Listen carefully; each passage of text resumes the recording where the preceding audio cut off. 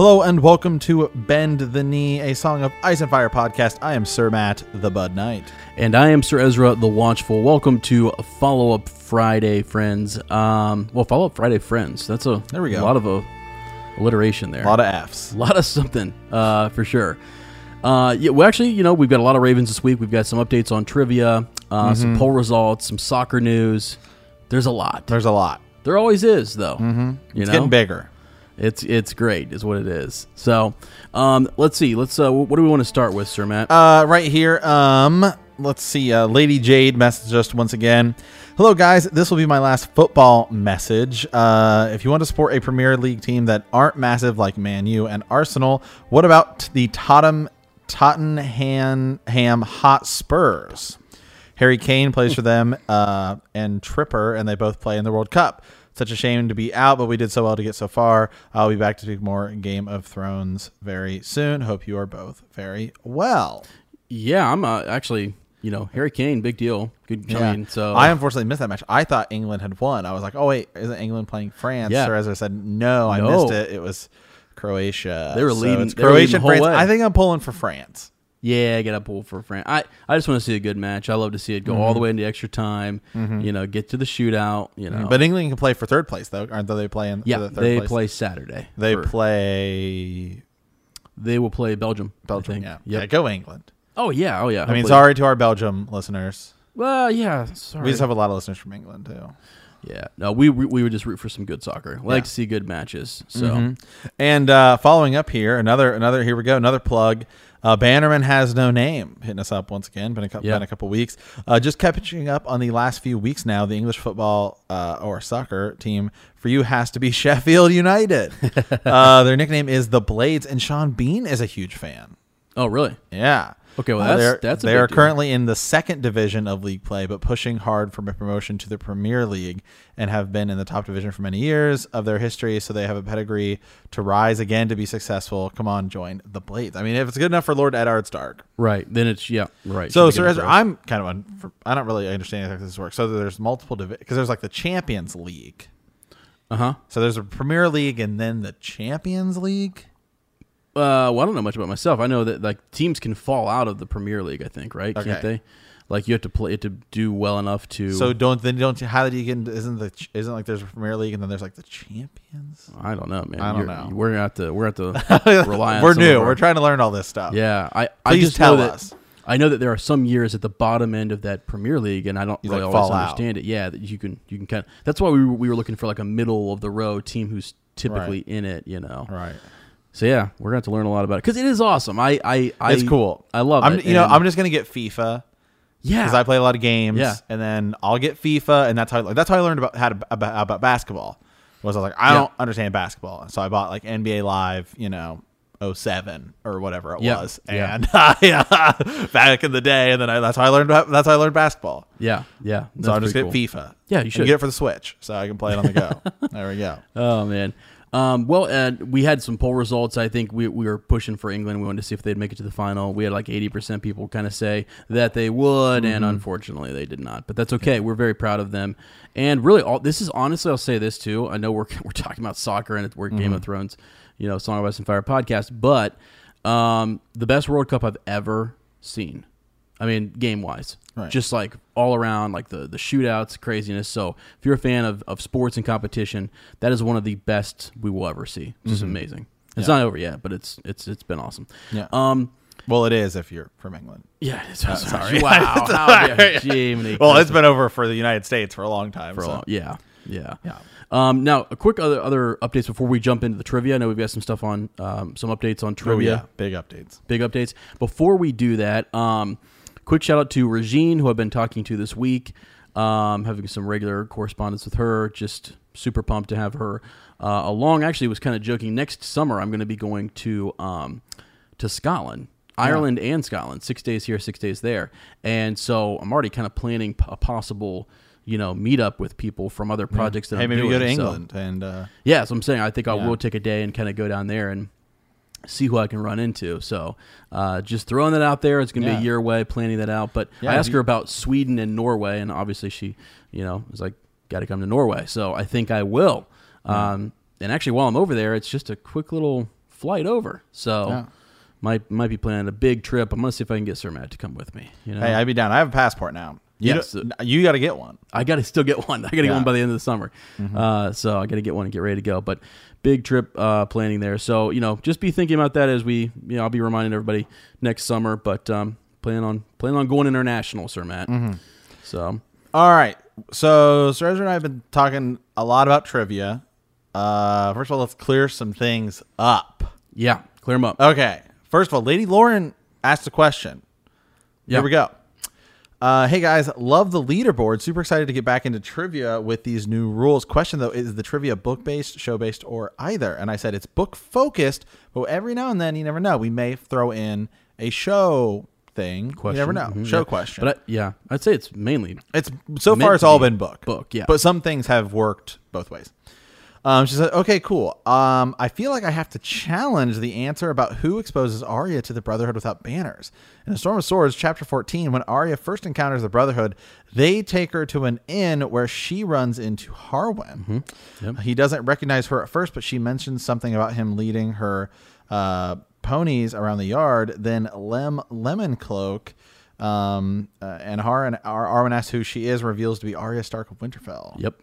So Regine kind of challenged that. So, Lady Lauren, excuse me. Lady Lauren, kind of challenged that. And so Sir Ezra and I have been talking about the trivia. And good for her, by the way. Good for her. And there's also a little mix up with last week's trivia. So, Sir Ezra, let me explain last week's trivia too. Who was the blacksmith at Castle Black? How does he die, and who kills him? The answer was Donald Noy. Yep. He is killed by Mag, who's the giant while he's defending Castle Black. So what happened was Sir Robbie of Newcastle got it first. So he technically is the winner.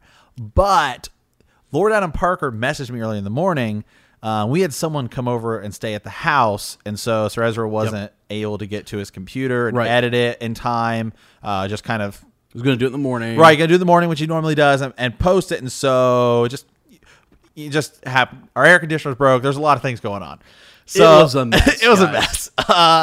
So anyway, we ended up Sir Ezra said, "Oh, it'll be posted by 9."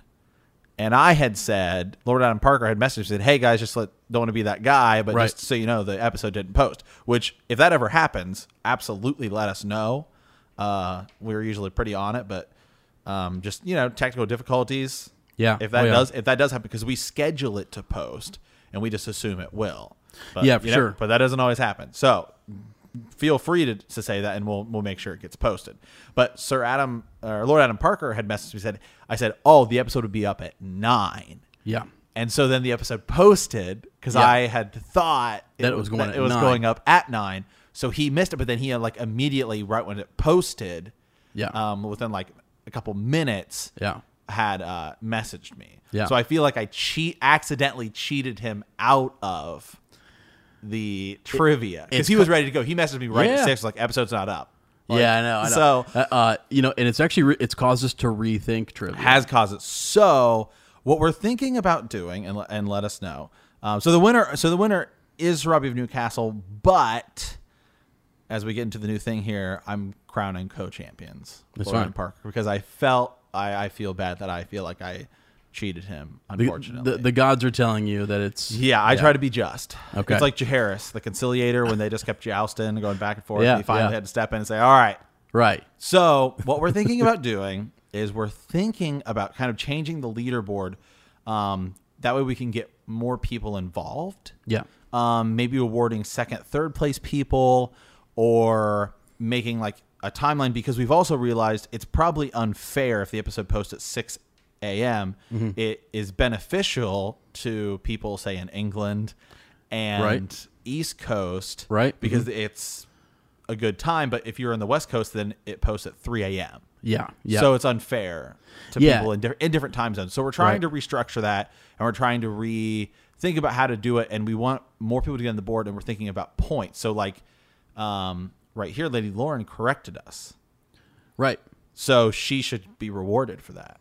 Yeah, like a reward for corrections. Yeah. Well, we've thought about going to a point-based system. I mean, we guys, one of our favorite things to do is trivia, and I tell you what, man, Friday morning and into Saturday, getting the responses and hearing people be excited about the trivia is the best part for us. And the leaderboard has been fun. We wanted to develop. But if it's a point-based system, if you had like a window between Friday and Saturday, and let's say you get more points for being the first person or something, or maybe it's just like, we want your feedback on that. Right. So like a good system. Yeah. So we're thinking about it. Right now, we'll probably just keep it going the way it is. We're considering maybe creating like a poll that way, or finding something that can track it for us. That way, if as the show grows, if we have like 100 people answering, we just can't. Yeah, I was thinking like a Google form. Someone could just, as I post the Fall Out Friday episode on Facebook, you could just go to the Google form, plug in your information. I could then see maybe who's first, second, third. Yeah, I could see 30 responses. They're timestamped So something else to where it's fair to people in different time zones. We were thinking about maybe just saying, it's kind of like a giveaway. Like as long as you respond within a certain time period, like a day or two, then maybe we'll like pick someone at random and award them. Like we were thinking about maybe doing a giveaway, like we mail you like a little button or pin. At some point we might do something. Yeah, so things like that, and just other ways for people to get points. Because it's something like Gus brought this up last week, in that like, hey, I listened, and like it just. He might be listening at a different time, and so it's more about we want more people on that leaderboard, and we want to award points. So those who get on the streaks, like if you get on a streak of like we have to think it through, I guess. Yeah, There's a lot to think about. So anyway, congratulations to Sir Robbie Newcastle and Lord Adam Parker and Lady Lauren for pointing out that I was incorrect. So that's why we're kind of moving things around here. So speaking of Gus, or do you want to go ahead and read? Do we want to dive into Lord Adam Parker's probably going to be the main show topic, or do you want me to read some of these comments? We also have the Ghost too. So yeah, go ahead. Are we jumping into Ravens then? Yeah, we're jumping into Ravens. Yeah, let's just jump into the Ravens then. Cool. Start with Gus. You put them all in the doc. Okay, cool. All right, then we'll just go back. All right, so Gus just kind of left some comments. He left us 2 comments about both shows from last week. Awesome discussion. Loved the talk about the different religions and how the Stark children have been affected by basically all of them. I will say I was re-listening to some of the John chapters, and there's a part where it talks about John saying like you would pray to either God. Yeah. It's when everything's going on. He's trying to figure out what to do with should I ride Winterfell and all this stuff. Yep. I've never thought about it before, but I would say I'm definitely a Stark fanboy. Talking about Craig and Stark there. Sir Matt, as a Targaryen fan, where would you side during the Dance of the Dragons? See, that one is tough. I think I would side with the Blacks. Would you? Okay. Yeah, that's an interesting one, isn't it? Yeah. I also side with Daemon Blackfyre. Because technically, I believe he is Aegon's firstborn son. We'll get to here in a bit when we talk about Viserys II. It's kind of revealed this week as when we talk about Viserys II, and the following week we talk about Aegon IV. The Maiden Vault hooks up, and then Daemon Waters, who he then legitimizes all of his bastards. Daemon Blackfyre.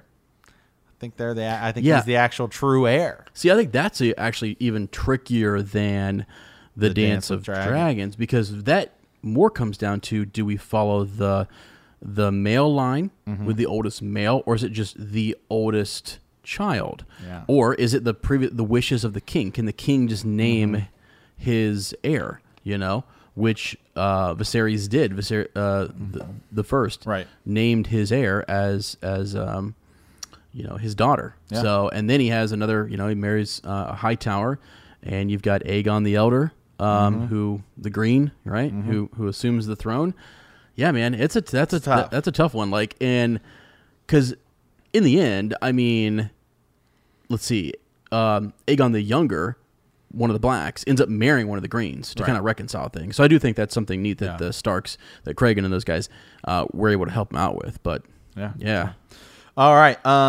Here we go. As far as the Wall, Sir, I believe you are right, and it definitely took the help of the Green Seers, because the World of Ice and Fire says Brandon sought the help of the children, who we know include Green Seers and the connection to the giants and whatnot. The Green Seers must have been the ones who put the spells and magic in. And a quick another thing about that. So Yeah. Reading. I did some reading this week. Okay. I read every week. Uh-huh. But I'm going through kind of Sam's stuff right now. And Sam is, where I'm at is Storm of Swords. Sam is, or Feast of Crows, excuse me. Sam is getting sent out by Jon Snow, Lord Commander Jon Snow.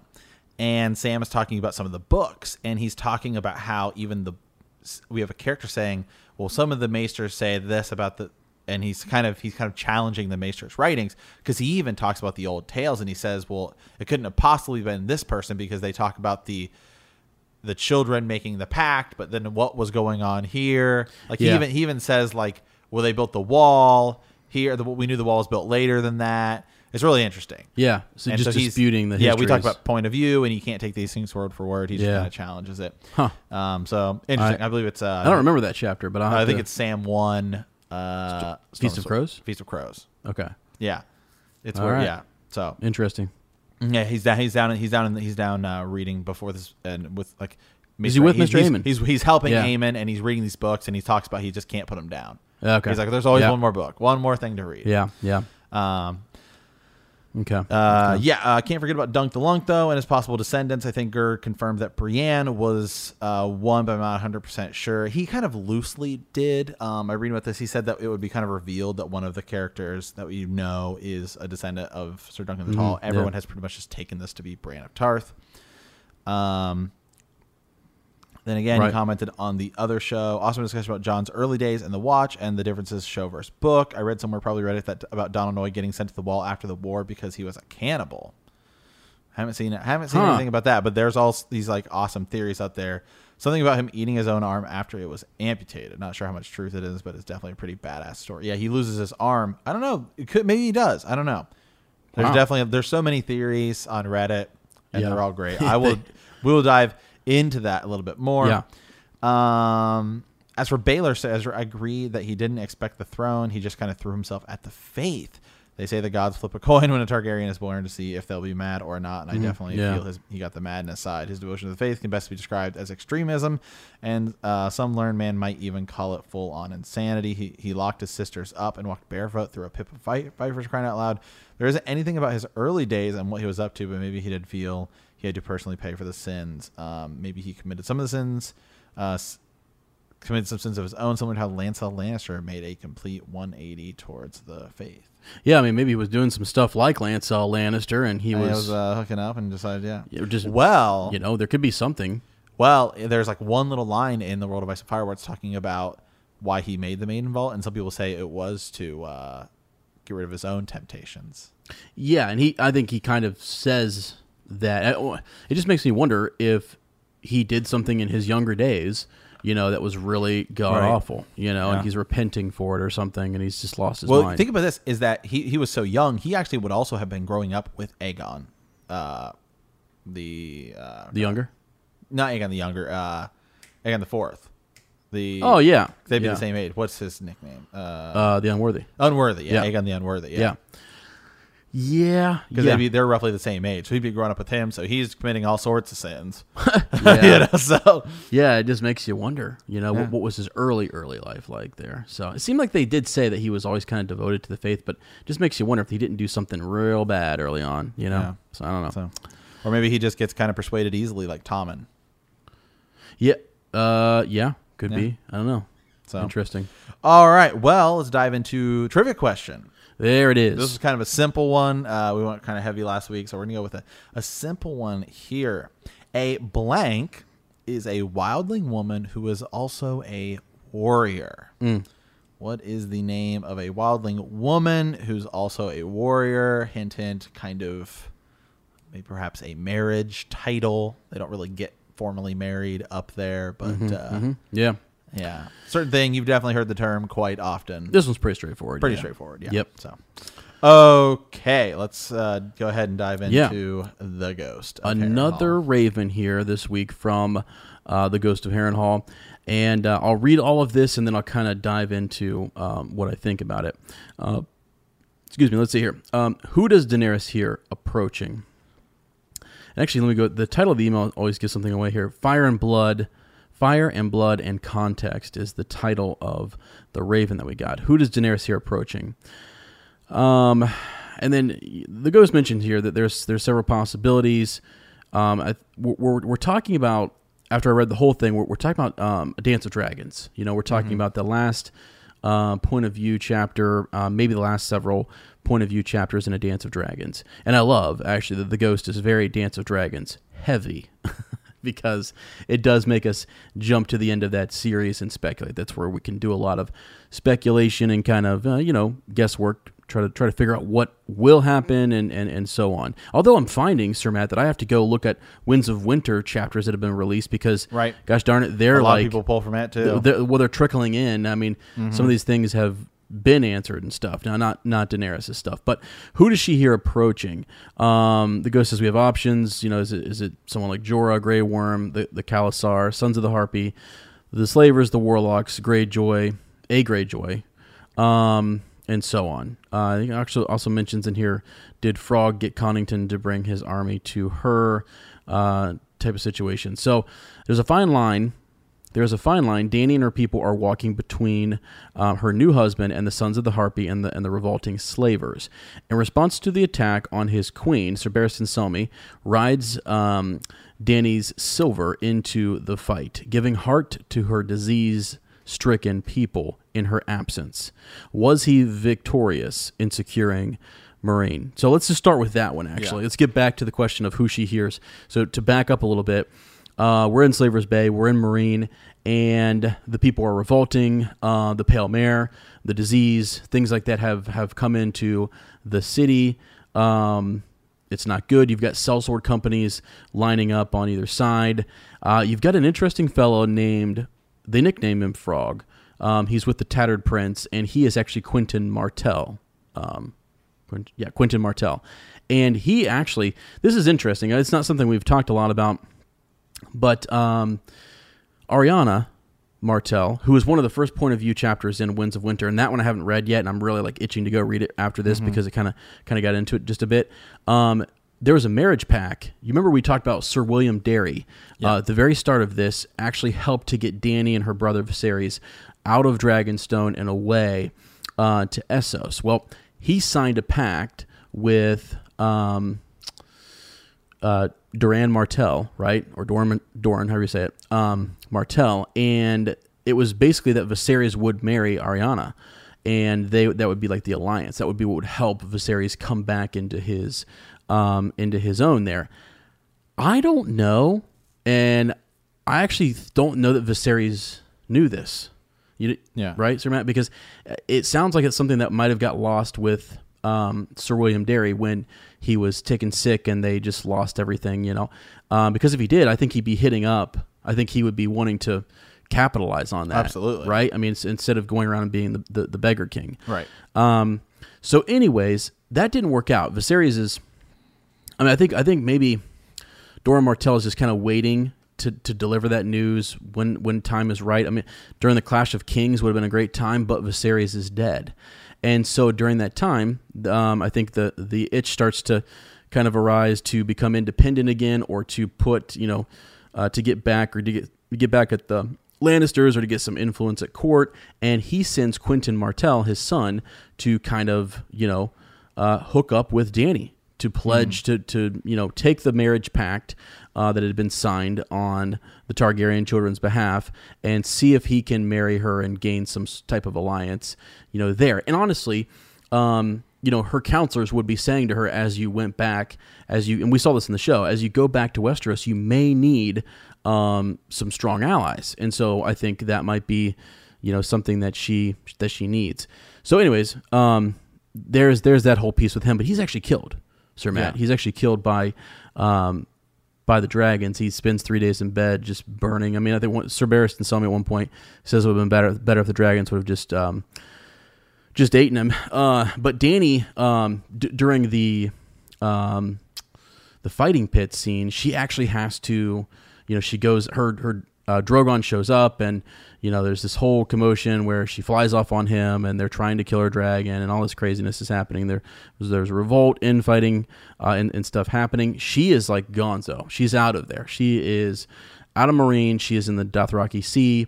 with her dragon. And we're going to get back to that in just a second. So during that absence, the ghost is asking, did Sir Barristan Selmy, was he victorious in securing Meereen? I think he was. He does try to kind of keep things in order. They don't really know what to do. They had hostages at one point with Hisdar, her king, her husband, and so they're just trying to hold everything together, and Dany actually, when she's away on the Dothraki Sea, is wondering how things are going, what's happening back in Meereen, is it all working out? Did it all fall apart? And then she's also wondering about the state in which they will find her, is it like, because I think she has like dysentery. It seems like, anyways, from right. the reading. I mean, she's just like... She tried to ford the river, okay? Yeah. And now she's got dysentery. Okay? Yeah, you can't do it. Yeah, you can't do it. You can't ford the river. That's a bad idea. But yeah, she's getting into some trouble there. So I don't know. I think that they do end up getting the city somewhat under control, but I believe were you able to find the end of that? So that's a Winds of Winter chapter that you're pulling from there, right? What's it say about him in Winds of Winter? Oh gosh, sorry, I just you just clicked it out. I clicked out because I was trying to search theories, specifically theories about him. Does it say that's where he rides into battle?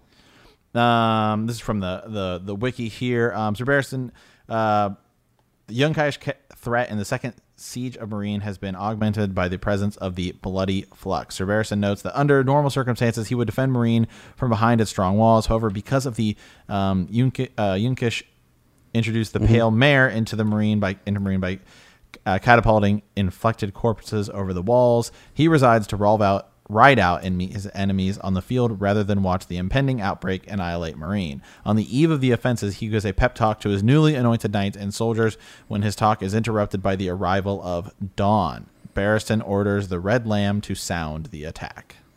And that's Winds of Winter. That's Winds of Winter. Okay. Okay, hold on one second here. So one of the last things that I kind of remember in The Dance of Dragons is that Sir Barristan Selmy goes to capture Hisdar, and he has this epic fight with like his protectors. Right. Kills one of them, etc. And when you leave the end of that chapter, you're left with this, face down type of thing. Mm-hmm. And, so as I'm looking in the wiki and things, I'm realizing I don't remember the chapter of him being, hand of the queen type of situation, Right. That's basically where, like I said earlier, like he had met with Quentyn, that he had said the piece about Quentyn, better that he would have been, eaten by the dragon versus burned. For some reason, I thought that happened earlier, and I didn't really. I thought the last thing I knew about Sir Barristan Selmy was that he was in this epic, fight, right. And then so me not have reading Winds of Winter, didn't really know his fate. Because I'd said, we've said multiple times, I've not read any of the Winds of Winter, chapters. Right. And so I was really left with like, okay, possible. So that's why when the show comes out and says, Sir Barristan Selmy's, facing down the Sons of the Harpy and is killed, I'm kind of like, well, maybe that's how it's going to happen in the book. Maybe this battle with Hisdar's, guards or whatever, is what kills him. But I guess there is another chapter where I for some reason just don't remember it. Yeah. On the Reddit threads and everything like that, everyone seems to be extremely upset with the way he goes down in the show. I think though, and just kind of reading and seeing what people are saying, it seems like because it's Barristan Selmy who's kind of taking this hand of the queen role rather than Tyrion, is that they kind of want to get Tyrion in there in the show because they don't have as much time. So I'm going to assume Tyrion is still going to get that role. And maybe it is because Barristan Selmy is kind of dead. So Barristan Selmy is kind of not as in charge. You know what I'm saying? Yeah. With Daenerys kind of gone. For sure. I get that, and let me go back to the Ghost's Raven here, because the question, in response to the attack on his queen, right. As you had said, it talks about riding into the fight. So for me, for some reason, it having been a long time since I've read that chapter, actually, it has been over a year or so since I've read that chapter.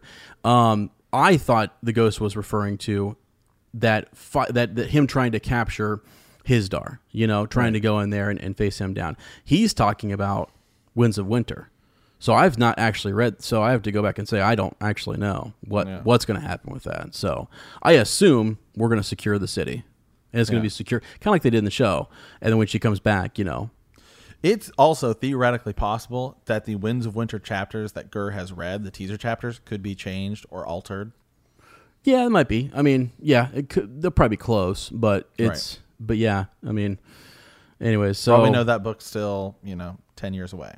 Yeah, I mean, I think it's done, but yeah. Well, anyways, these are what these questions do, because I honestly thought there for a second that Sir Barristan Selmy, where I left him in my mind, was in that predicament. But as you had just read to me, and when I'm going back and looking through the wiki here, he does make it out of that ordeal, and he is actually Hand of the Queen, kind of residing over things, and then is good to go. And that's good, because I like Sir Barristan. I hope he does stick around the longest, honestly.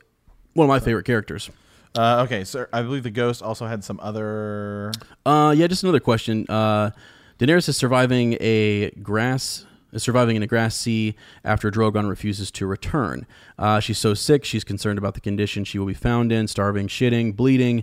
The last time Dany's thighs were slick with blood, she had a dream that reminded her she is the seed of Aegon the Conqueror, which changed everything. When she's under attack in the city, Drogon tries to save her with blood and fire. Did he fly away and stay away because he wanted to, or was he summoned by Dragon Binder? Yeah. Question. Well, that's a good question. So we had to go dive into this chapter before we started podcasting here, because I had kind of forgotten it. So Dany is... We were talking, she kind of got like dysentery or something, or she's having like hallucinations.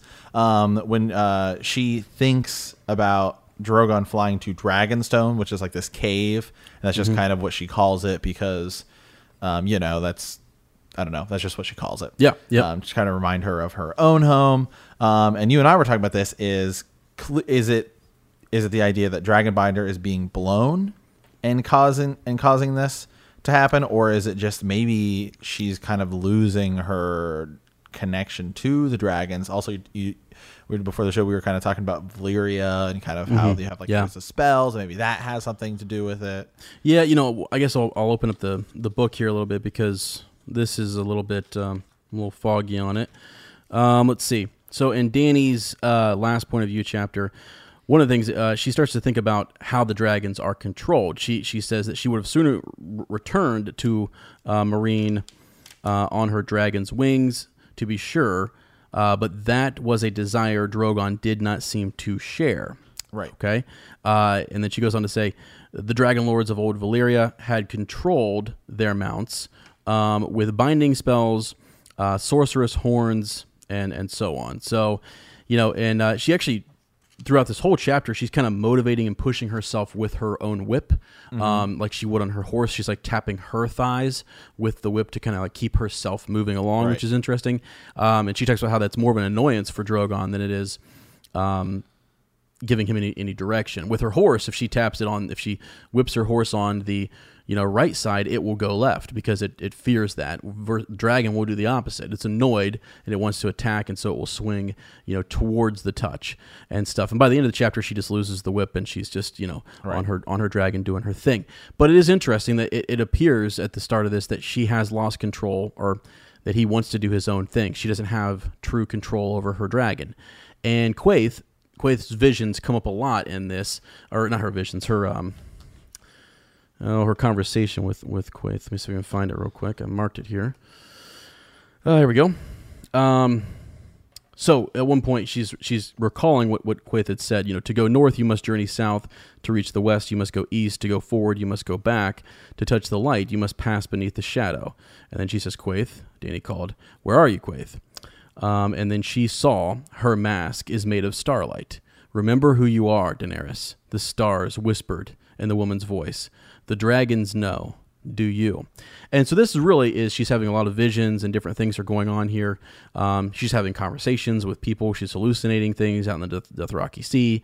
And basically, she has to go back to go forward. She has to go back to her roots. And through that, she's got to meet up with Khalasar. She's going to meet back with the Dothraki. So, and she does that, actually, at the end of the chapter. So, now, I don't know, man. Was is he summoned away, or is this just his place where I think he's really honestly just set up shop here until she decides she wants to be a true Targaryen and she wants to actually, like fully kind of commit to this, because this whole chapter is her about thinking about her life in Meereen and getting back to her home and her place of power, which is Meereen, and that's not her roots. That's not that's not the going back to that Quaithe is talking about.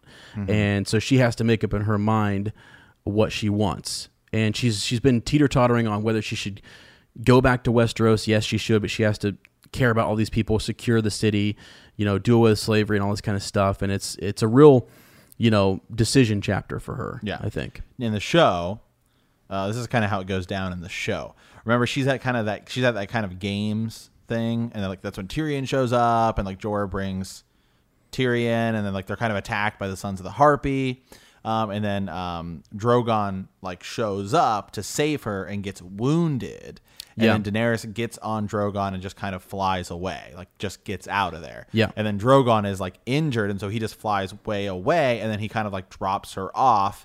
And then she same kind of a thing where she's tired and what's going on, and Drogon just flies away, presumably to get food for them. Yeah. And then that's when she's kind of rushed by the Khalasar. Mm-hmm. Yeah. And I'll say that could be, sometimes we get oversaturated with the show, because earlier, I gotta apologize, because when with the Ghost here, when I first read this, I never in my head have Winds of Winter in my mind, right? Because I've just not read it. So. Yeah. I was actually just putting the Barristan Selmy piece in my mind right after that attack, as you said, it was by the Harpies in the show. In my mind, I was thinking, after that, Drogon leaves with her, and then Barristan Selmy goes in has this epic showdown with one of the Pit Warriors in the books, and I'm not sure what happens to him. But in fact, I was wrong. Mm-hmm. There's actually more to it than that, and he is good to go, which gives me hope there. So I don't know. Yeah, isn't this also the first time she rides Drogon? Yeah. You mean when she leaves the pits? Yeah. I think so. Yeah, because I'm looking at the Game of Thrones wiki right now, because sometimes we just like to cross compare them. It says Dany climbs onto the back and bids him to fly, becoming the first Targaryen dragon rider in over a century. Could also just be she hasn't broken him in. Yeah, she hasn't broken him in. Yeah, for sure. Yeah, because I think it is. Yeah, she approaches him in the pit. He the whole thing happens again where she's covered in dragon flame, and it doesn't hurt her. She's good to go. Mm-hmm. Yeah, burns her hair and stuff like that. So yeah. Anyways, honestly, Ghost, you got me this week. That's a tough. I mean, the Barristan Selmy stuff, I had forgotten, quite honestly. So that's right, because there's only a handful of Winds of Winter chapters that are even released. I didn't know there was one with him though until you literally just read that. So that's why I had to pause for a second and think oh crap.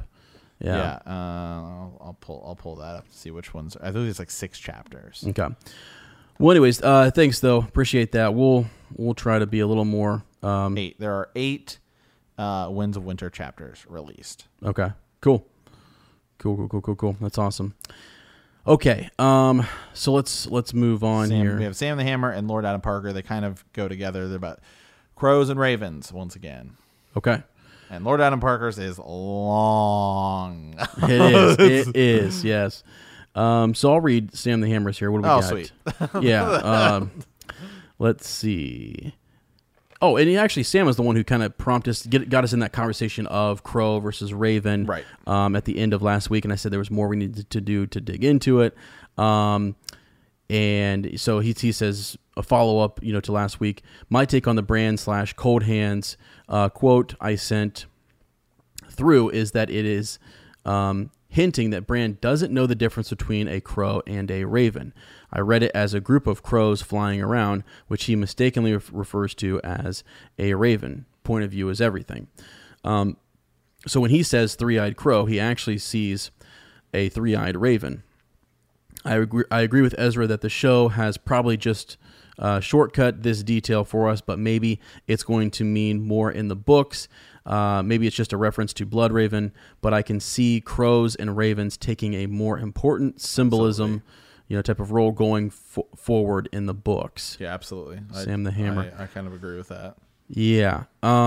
And I went back and doggone it, I don't have it pulled out in front of me, but I did go back and kind of read that a little bit, and it does say that Cold Hands is the ravens are hopping along, kind of like leading him, and they are helping, type of thing. So, but anyways, let's dive into Lord Adam Parker's, because his is the same type of thing, talking about the crow versus raven debate.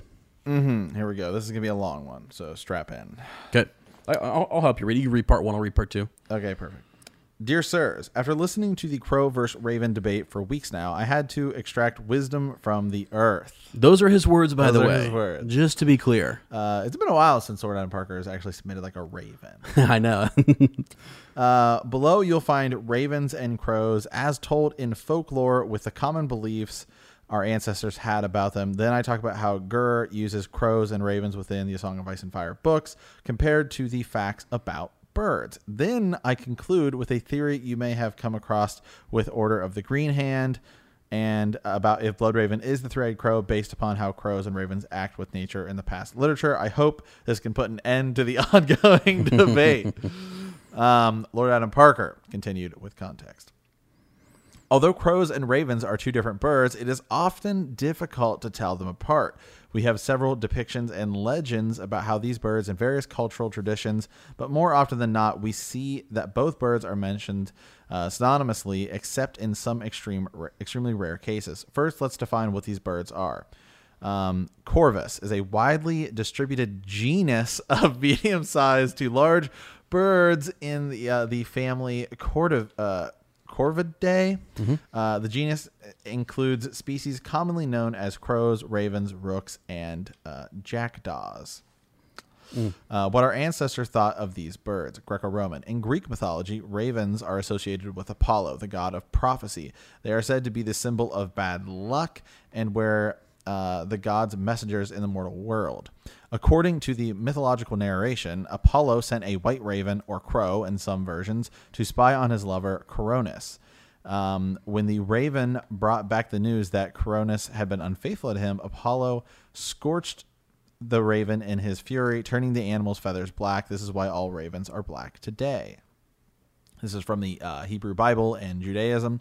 The raven is in the first species of bird to be mentioned in the Torah, and ravens are mentioned on numerous occasions thereafter. In the book of Genesis, Noah releases a white raven, translated to a dove in the English Bible, from the ark after a great flood to test whether the waters had receded. According to the law of Moses in Leviticus, ravens are forbidden for food. And this is Celtic, Gur's favorite, and also the old gods of the north. Ravens were also associated with the Welsh god Bran the Blessed, whose name translates to raven. That's pretty neat. That's really interesting. Yeah. The first name, Bram, B-R-A-M, is derived from two sources. One being an abbreviation of Abraham, but the other being the Gaelic word Bran, meaning raven.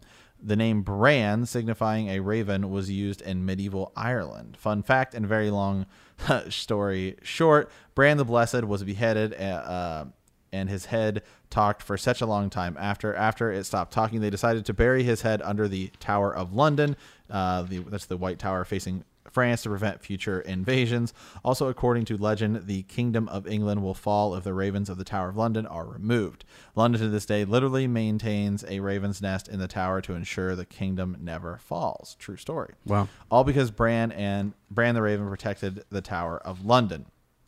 Side story, King Arthur, in a dick move, removed Bran's head because Arthur would protect London himself. After years later, the Duke of Normandy, William the Conqueror, conquered London, including the Tower of London, and took over and also kept track of all of his wealthy landowners in the Doomsday Book. This is 1086, which is the first ever book to record surnames, and my surname, Parker, is in that book.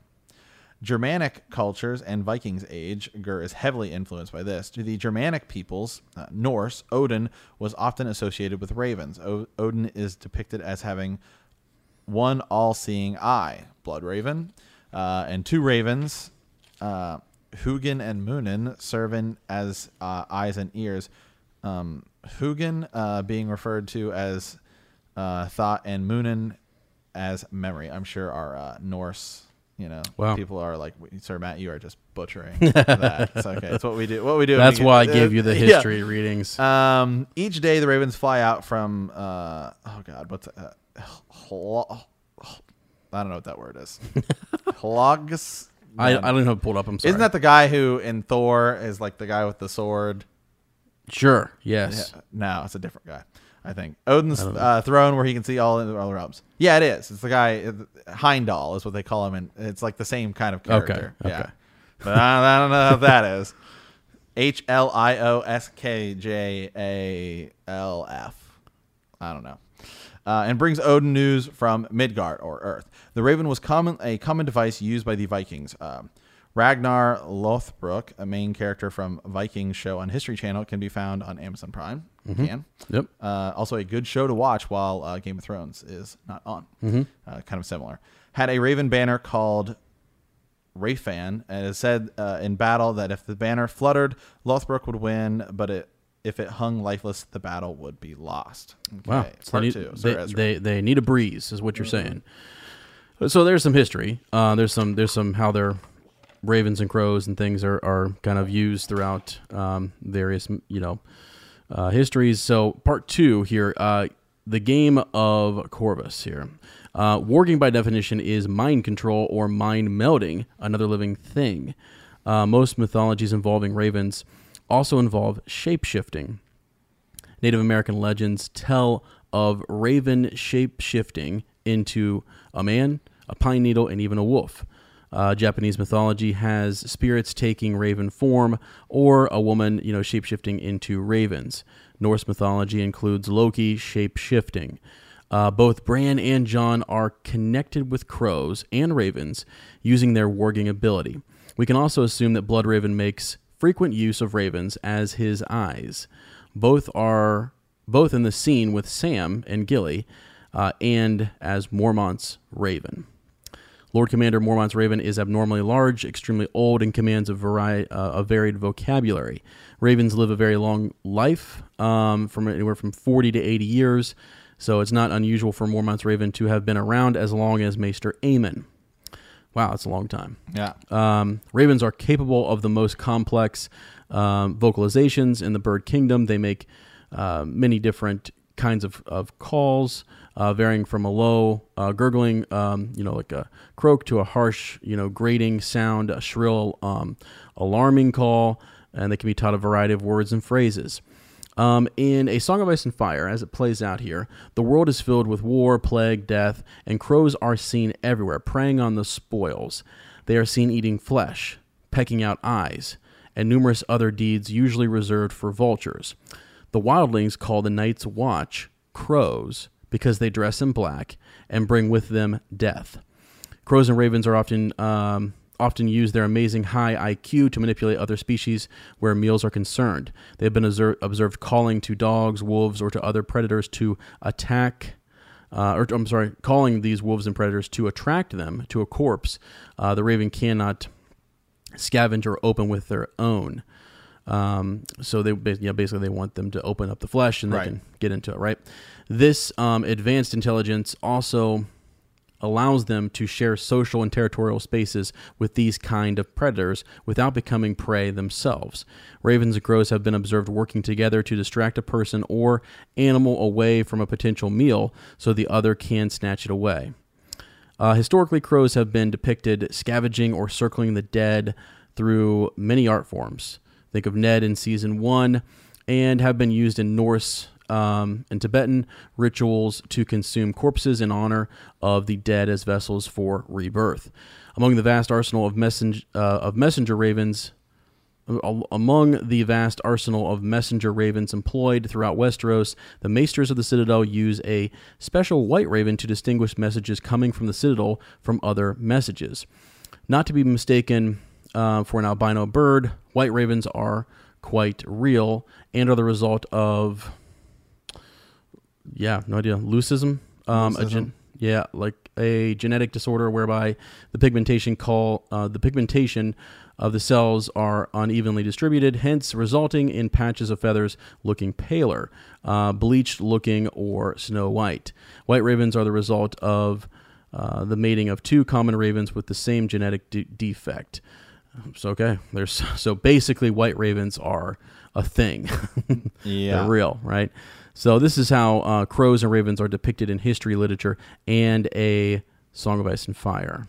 Interesting fact. Sir Matt? Yep. So up here, I just pulled up a picture of white ravens, and it is not albinoism.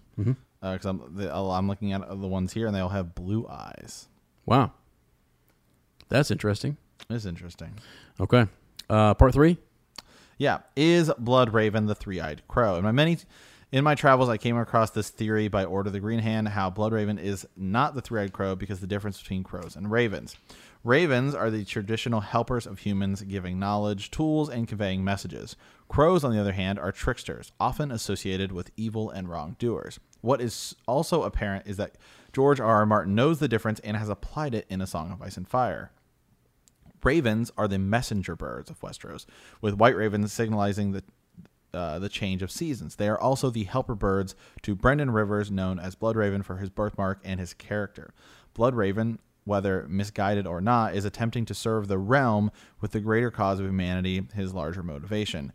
Jeor Mormont's bird, which helps Jon become Lord Commander of the Night's Watch and utters suspicious words at various times, King being the most telling while looking at Jon, is a raven. At the same time, crows also make several appearances, none of them favorable. The title of the fourth book in the series, A Feast for Crows, is about mass death. The wildlings, or free folk, refer to members of the Night's Watch as crows for their black garments, but also to mock them as carrion feeders, harbingers of death, and targets. Crows show up at various times after battles to feed on the dead, and then there are the most famous of them all, the three-eyed crow. The vast majority of fandom mistakenly believing that Bloodraven is a three-eyed crow, but as Order of the Green Hand pointed out, that is not correct. First and foremost is the distinction between Bloodraven and the three-eyed crow as laid out above. Bloodraven is associated with ravens, never crows, except as a member of the Night's Watch, and that is a label of the wildlings or free folk would call him, not something with which he associates himself or his bigger role as helping a humanity. Second, when Bran and company first encounter him, Bran asks him point blank whether he is the three-eyed crow, and Bloodraven and Leaf deny it. Specifically, Bloodraven does not recognize the creature, but relates that he was once a crow, that is, a member of the Night's Watch. Leaf corrects Bran and calls Bloodraven the last Greenseer. Thus, the three-eyed crow that has not only contacted Bran and Jojen, but also seems to have contacted Euron, giving him the crow's eye obsession, is a separate entity from the Bloodraven with its own ability to enter dreams and give people the third eye. So Ezra is just smirking across the table at me. Given that crows opening a third eye is in order to take their souls in mythology, the three-eyed crow seems to be using Bloodraven's green sight for nefarious purposes. In Jojen's chase, the three-eyed crow convinced him to secret Bran away from Winterfell. It also provided Theon and Ramsay the inspiration to bring Jojen's Green Dreams predictions of Winterfell drowning to fruition. Also, Order of the Green Hand convincingly argues in Game of Thrones the old powers are walking. The Winged Wolf video that the three-eyed crow manipulating Bran and company into taking the Iron Swords into the Winterfell crypts, where they were holding those spirits within, out of the crypts, unleashing the Ice Dragon Serpent. Last but not least, Euron Greyjoy's King's Moot speech takes on an even more ominous meaning once we understand Euron not as a manipulator of events, but as a tool of the three-eyed crow. He proclaims that Westeros is dying, not weak, not enfeebled, but dying. He promises that an Ironborn will feast before the fall of the night. That is, they will feast before the end of days. Euron sees himself as a euthanizer. Only in this case, Euron is seeking to euthanize Westeros. In other words, a three-eyed crow is not Bloodraven seeking to aid the realm, but an entity seeking to kill all of humanity. There is only one group that could use Bloodraven for that purpose. It is the same group that seeks the death of all humanity. It is the same group that is behind the faceless men who want to give the gift of mercy of killing all humanity. Valar Morghulis. It is the same group that has its consciousness absorbed into a collective mind that goes back hundreds of millennia. It is the same group that has been driven to the near extinction by humanity and is harboring a grudge. They sing the song of earth, and every song must have its balance. The children of the forest and their weirwoods are the three-eyed crow, and they do not have good intentions. Remember the words of House Parker from Earth Wisdom. From Earth wisdom. Okay. First of all, thank you. Yeah, it was long. That was long, but we appreciate very it. detailed, very lengthy Raven thing. Yeah. Mm-hmm. Yeah. So, what are your thoughts, Sir Matt? Because I have everything bookmarked here in the book, and I'm gonna read. I'm gonna confirm somewhat of what Lord Adam Parker just said. Yeah. What are your thoughts? Initial thoughts? It's a lot to unpack. Yeah. I mean, I can see that that's what kind of what we've been saying is that the three-eyed crow is more of like an entity, in that like it is potentially using Bloodraven, right? Yeah, like it's kind of feasting on him, and that it's trying to like implant itself into Bran. Whether or not it is like a good thing or a bad thing, I still think remains yet to be determined. Okay. Because something about it still just doesn't make sense to me, and that is the Children of the Forest and the others. Okay. I don't see how the two are connected. How the two are connected, because to me that's the one thing I can't really get past is unless the three-eyed crow is manipulating also the Children of the Forest, which is possible. But I just don't. It's a tricksy bird. It is a tricksy bird. But what would be the purpose of that? To kill, like if you kill everything, what are you left with? Well, what's like that's where there has to be a bigger plan. Well, that's where I think either, like you said, either they're together, like as Lord Adam Parker has said, either they're together, they're working in cahoots, or they are. If he's using the children, then as you mentioned, do the others fit in with the children? If they're separate and he's just using the children, then the others are just wanting control. Right. They're just wanting to take over. Perhaps. Now maybe Gur could be going down this route. So hear me out on this. Okay. So and it's in a lot of things, but the first thing I kind of think of is Supernatural. Mm-hmm. You've seen it, right? Sorry, yeah. Sir? Okay. Yeah. So in Supernatural, there is the part, I think it's like season 4 or whatever, where Sam and Dean are like tracing down the 4 horsemen of the apocalypse. Yeah. And they're tracing them down, and it's like war, pestilence, pain, and then they get to death. And Death kind of says, like, yeah, like, while I am one of the 4 horsemen, he's like, I have a much bigger, more important role. Yeah. In that he's like, everything ends, including God. Right? And that could be something Gur is ultimately going with. Well, yeah, we are going to have this clash between R'hllor and the Great Other. But at the end, like you think about like time, everything theoretically could end. So Death is like the ultimate winner. Yeah, behind everything. Behind everything. So maybe that's what Gur is going towards.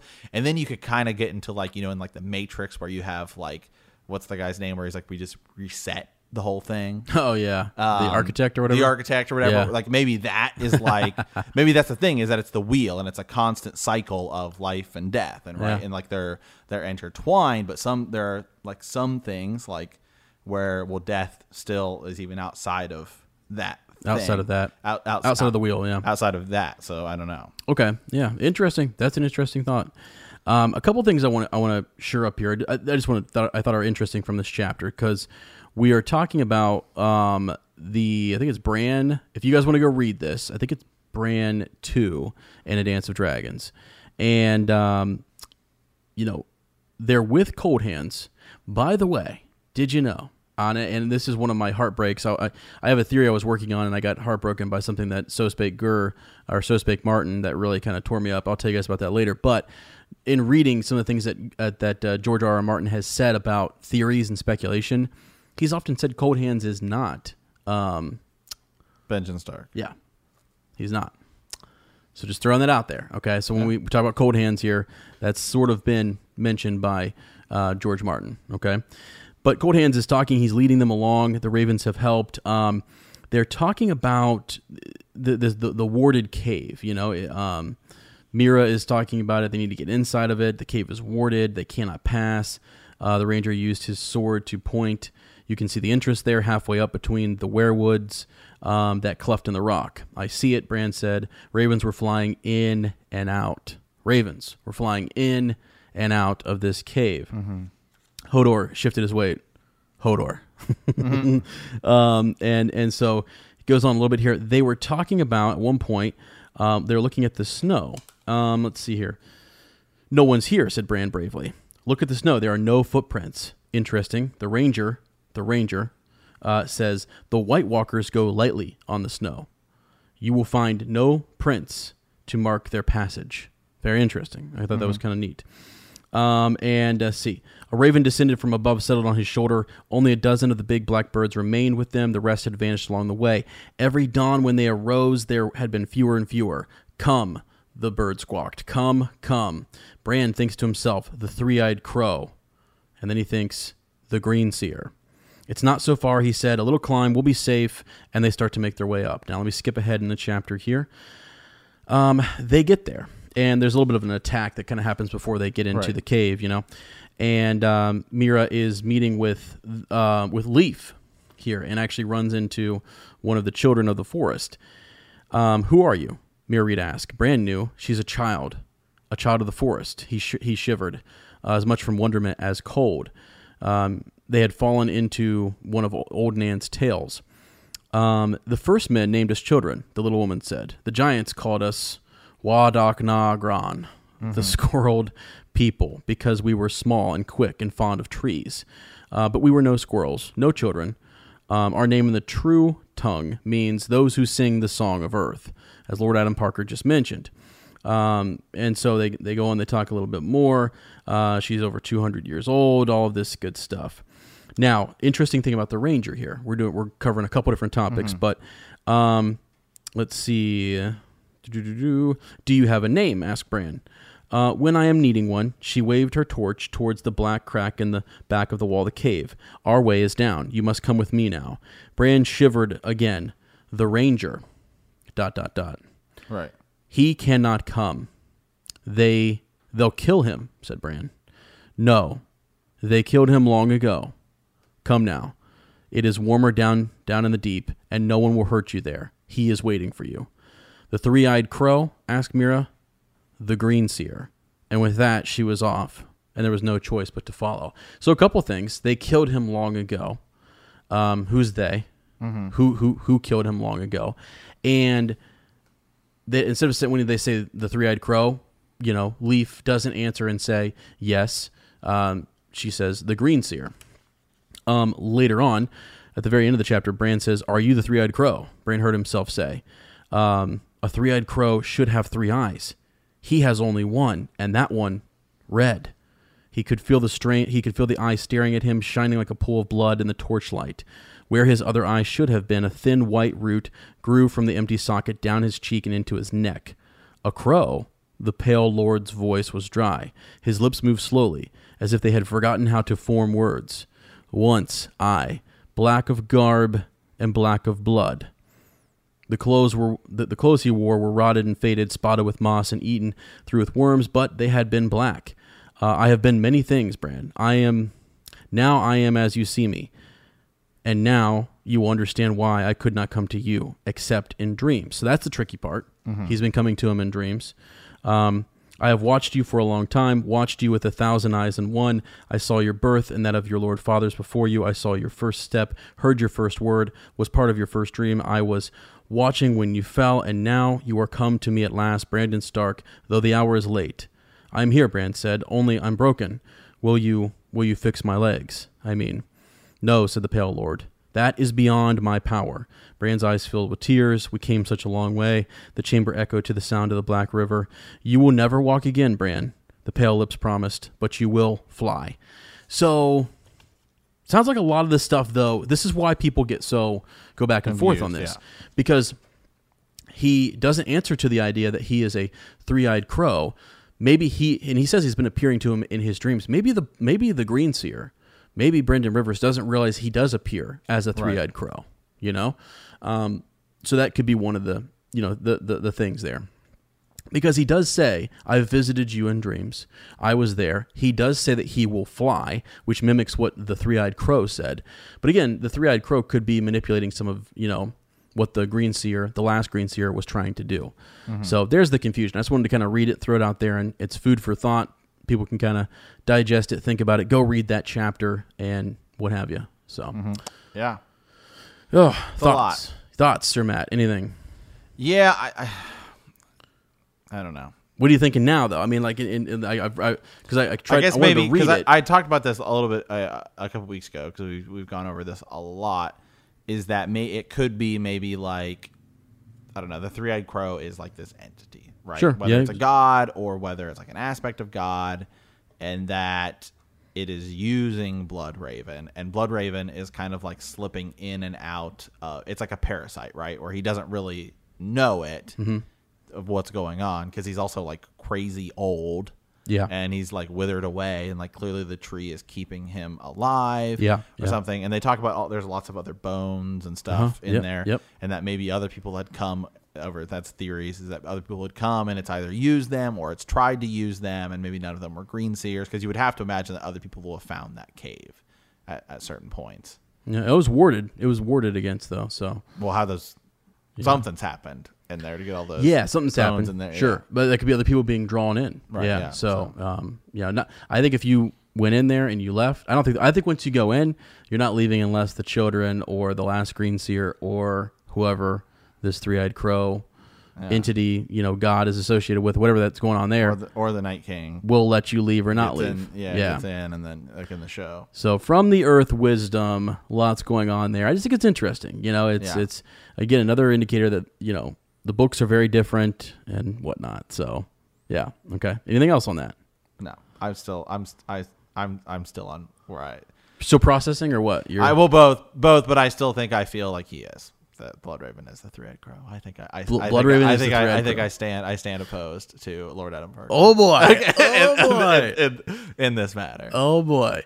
Well, it's interesting because, like as I said when I read it, the commonality between that he'll never walk again, but he will fly. That was the dream where the three-eyed crow showed up to him and said that he needed to fly.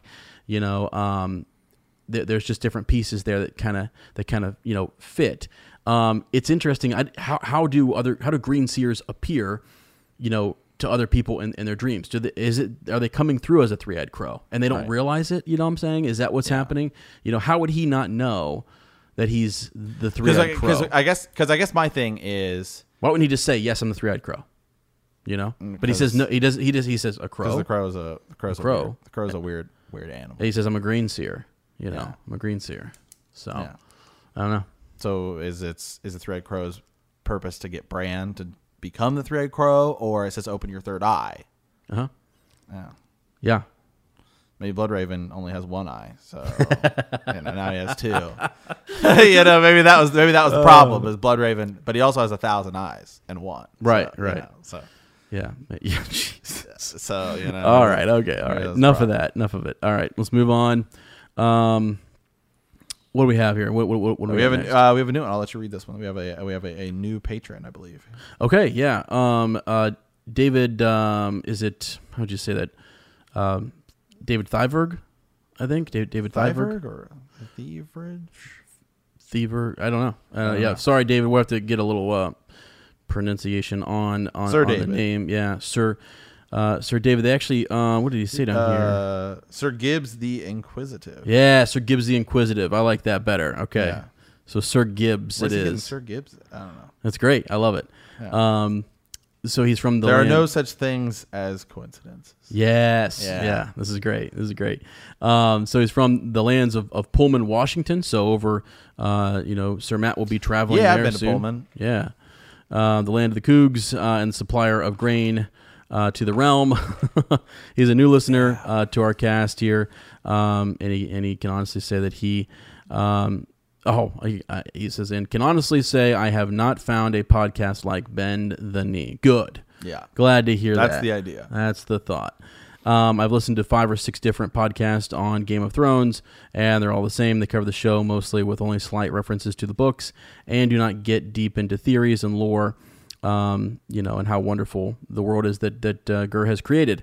I love listening to you guys drop theories and cover not only the HBO series, but the books as well. So for that, I thank you, kind sirs, for the amazing work that you do. Thank you. Appreciate that. We do. I will say that real quick, just to kind of toot our own horn. From what I have kind of seen is I think we are we're book heavy, but I would say we are the most hybrid that I've found. Where we also talked about the show. It seems like it's one or the other, which is most things. I kind of look at everything, the whole thing. I mean, sooner or later, I'll start talking about the House Forrester from the game. You know? Yeah, pull that in. Iron from Ice. Pull it in. There's a lot of stuff there. What's the North Grove? That's a great video game. Yeah. There's something there. Gers had a hand in that too. So yeah. But what Sir Gibbs has got me thinking again. Just back to like the way in which the show works. And guys, you have to understand. Sir Ezra the Watchful wants to be right on everything. I want to get it all right. So the whole Barristan Selmy thing is just like a thorn in my eye. I'm pissed that I didn't have everything ready to go. There's so much, man. There's so much to do. So although we are book heavy, it's like we open up Fallout Friday to just like the whole damn series. Mm-hmm. And my God, you got to remember everything from Morrowind, the mage to, the first chapters of every prologue, matters. It's just freaking nuts. I'm surprised we haven't gotten like Hedge Knight questions and World of Ice and Fire questions. Oh, we will. I mean, I think those are some of the, people don't get into those as much unless you're really trying to dive. Well, theories will take you there, speculation and theories and stuff. So anyways, we appreciate that because it is a lot of like, before we do these things, it's just a lot of going in, diving back into the chapter, trying to figure out where it's at, pulling the actual quotes. So we appreciate that. So I can dive headfirst on a tangent of numerous points and discuss them all in one email. However, I find myself leading to the discussion of the Night King and the possible relationship to the Starks from what we hear and see in the show only. So he's got a couple different points here that we're going to kind of discuss. Number one, in the show, they show us at the end of one of the episodes where the White Walkers bring the baby from Craster to the Night King. The Night King touches the crying baby, and the baby's eyes change blue, now becoming a Walker 2. And I actually wonder, I'll say, is it a Walker or is it another? What's going like is that it's not a white. It's not a white. Not a white. There is a difference. And even the show, you'll kind of see that is so if something dies, it's kind of a white. Yeah. If something is alive, it appears that it would turn into a White Walker. Kind of like this baby. Most of the main theories is that Craster, that's the others let Craster keep making babies so that they could come take them, right? We kind of know that. Yeah. That's why they were sacrificing them, and so the others would leave them alone so Craster could just live there and hook up with his daughter wives. Yeah, that'd be great. Yep. Yeah. Jeez. So crazy.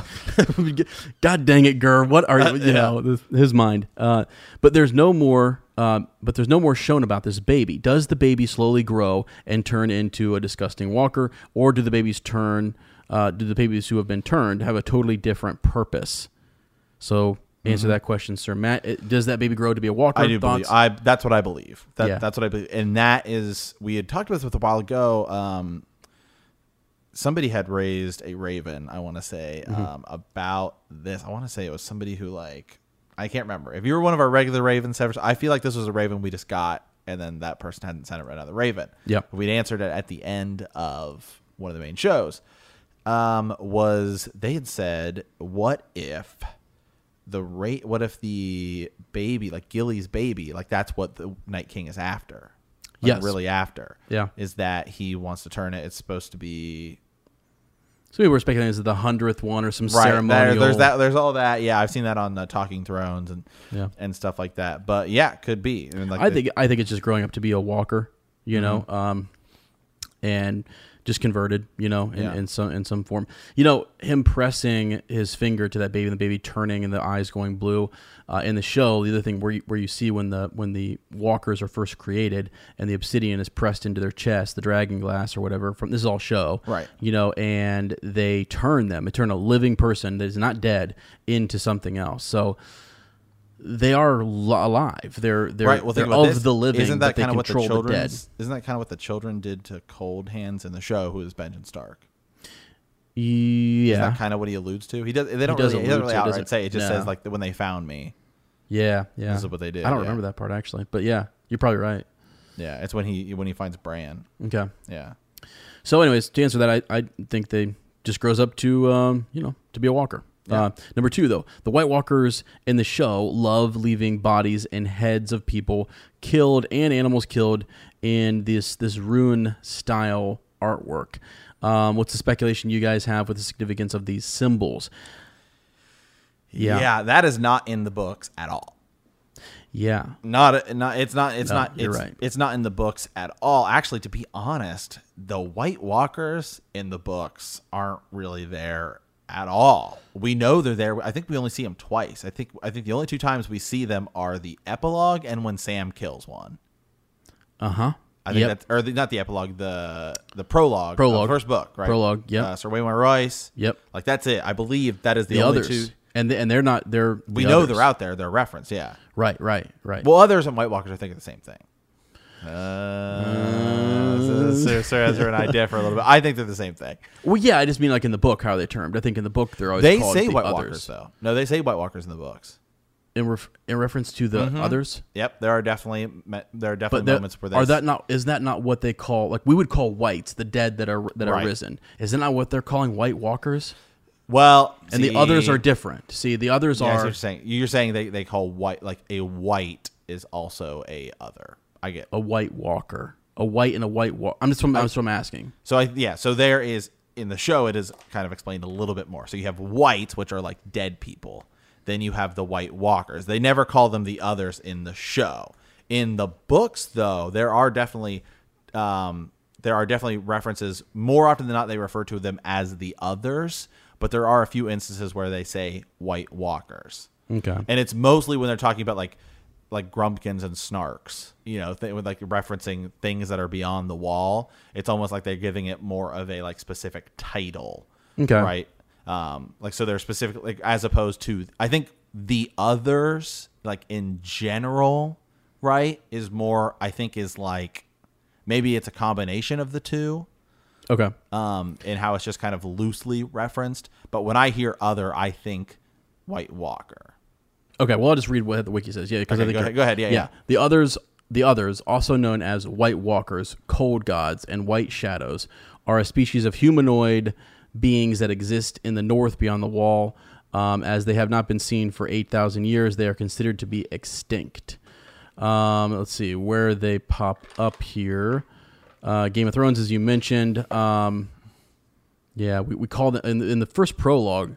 They're called others. There are others, yep. But in A Clash of Kings, they're speaking of the others in Clash of Kings. I think you're right. At some point, they might call them it's very rare, but it's like 1 or 2 times to be completely honest. But yeah, I will refer to them as the others. Okay, that's fine. Yeah, that's in fine. the book, just because it's so that's fine. Gosh dang hard to keep track of. That's what I. Yeah. So what was your point there with that though? Anyway, so the symbolism, right? I think that what they're gonna do, I think they're gonna tie in something with that in the show, just because they just at this point we have 1 season left and it's like 6 episodes. While it is like hour and a half episodes or whatever. I think they're just going to give us some kind of backstory, and there's going to be something to do with the symbols, just because I think they're going to have to tie a lot of stuff in, and they knew that they would run out of time. Whereas in the books, Gur's can give us a bigger backstory on them. And so I think that's kind of why they did it. I think the show knew from the get-go, because first of all, I mean, it's more expensive, right? Because you're talking about CG. You have to film up there where it's cold, and who wants to do that?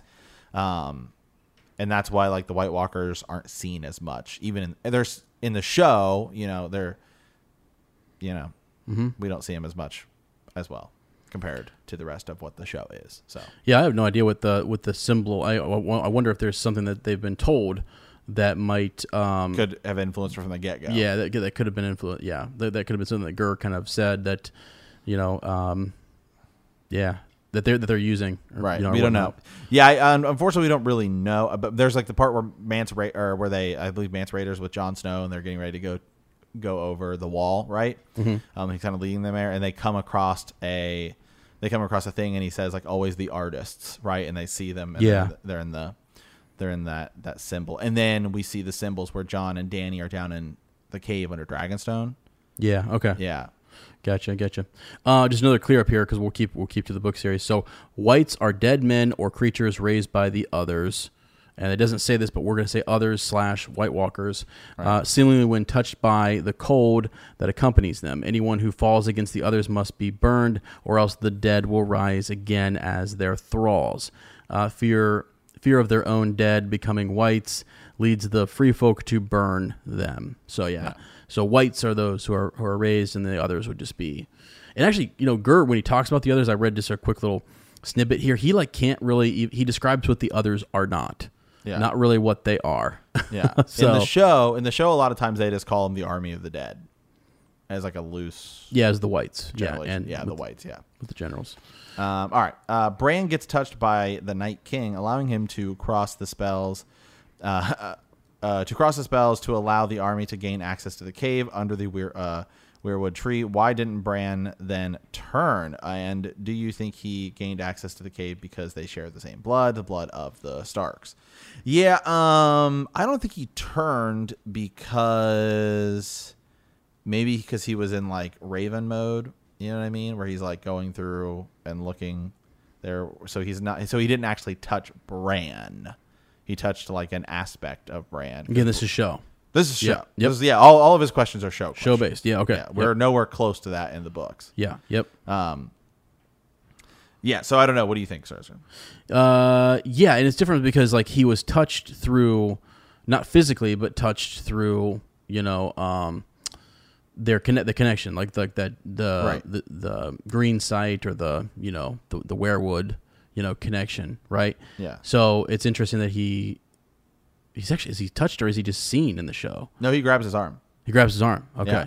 Yeah. So he grabs his arm, and does that allow him to cross the spells and to allow his army to gain access to the caves under the well, I think it's actually in the show that they're kept out with fire. The whites are, right? Yeah. So, and then it's actually when the others cross the fire, that the fire disbands and then the whites can enter. But it's only after he grabs Bran. So I think it is like right, and so it's like the question is not so I think the whites only just get in because the others are able to bring the fire down, etc. I think it's more about the question is then would the others touching Bran, is that what gets them access to it? I don't really think so. I do. Yeah, I know a lot of people. In the show. I mean, I get that's where everybody has theories that like now that he's touched Bran, he can cross the wall, like he can go through. That's what I thought was going to happen. Yeah, that's how I thought he would get. I thought, and we had referenced this way back in the day on some other things. We had no idea what was going to happen. That's what I thought. I thought that because he touched Bran's arm and he kind of broke the spell of the cave, is that Bran would then go south. And the Night King would then be able to do it. Little did we know, Daenerys is going to fly up, and she's going to take the dragon, and all that stuff. So again, this is one place where I think the shows and books are going to be completely different. Yeah. Yep. But as these are all questions about the show. Do you think he gained access to the caves because they share the same blood? I think it's just because he broke I think he just broke like the power of it. Yeah. That would make more sense. If I had to fall on one side of this, I would say, it's because the connection that was made somehow, broke the spell or gained access through their meeting.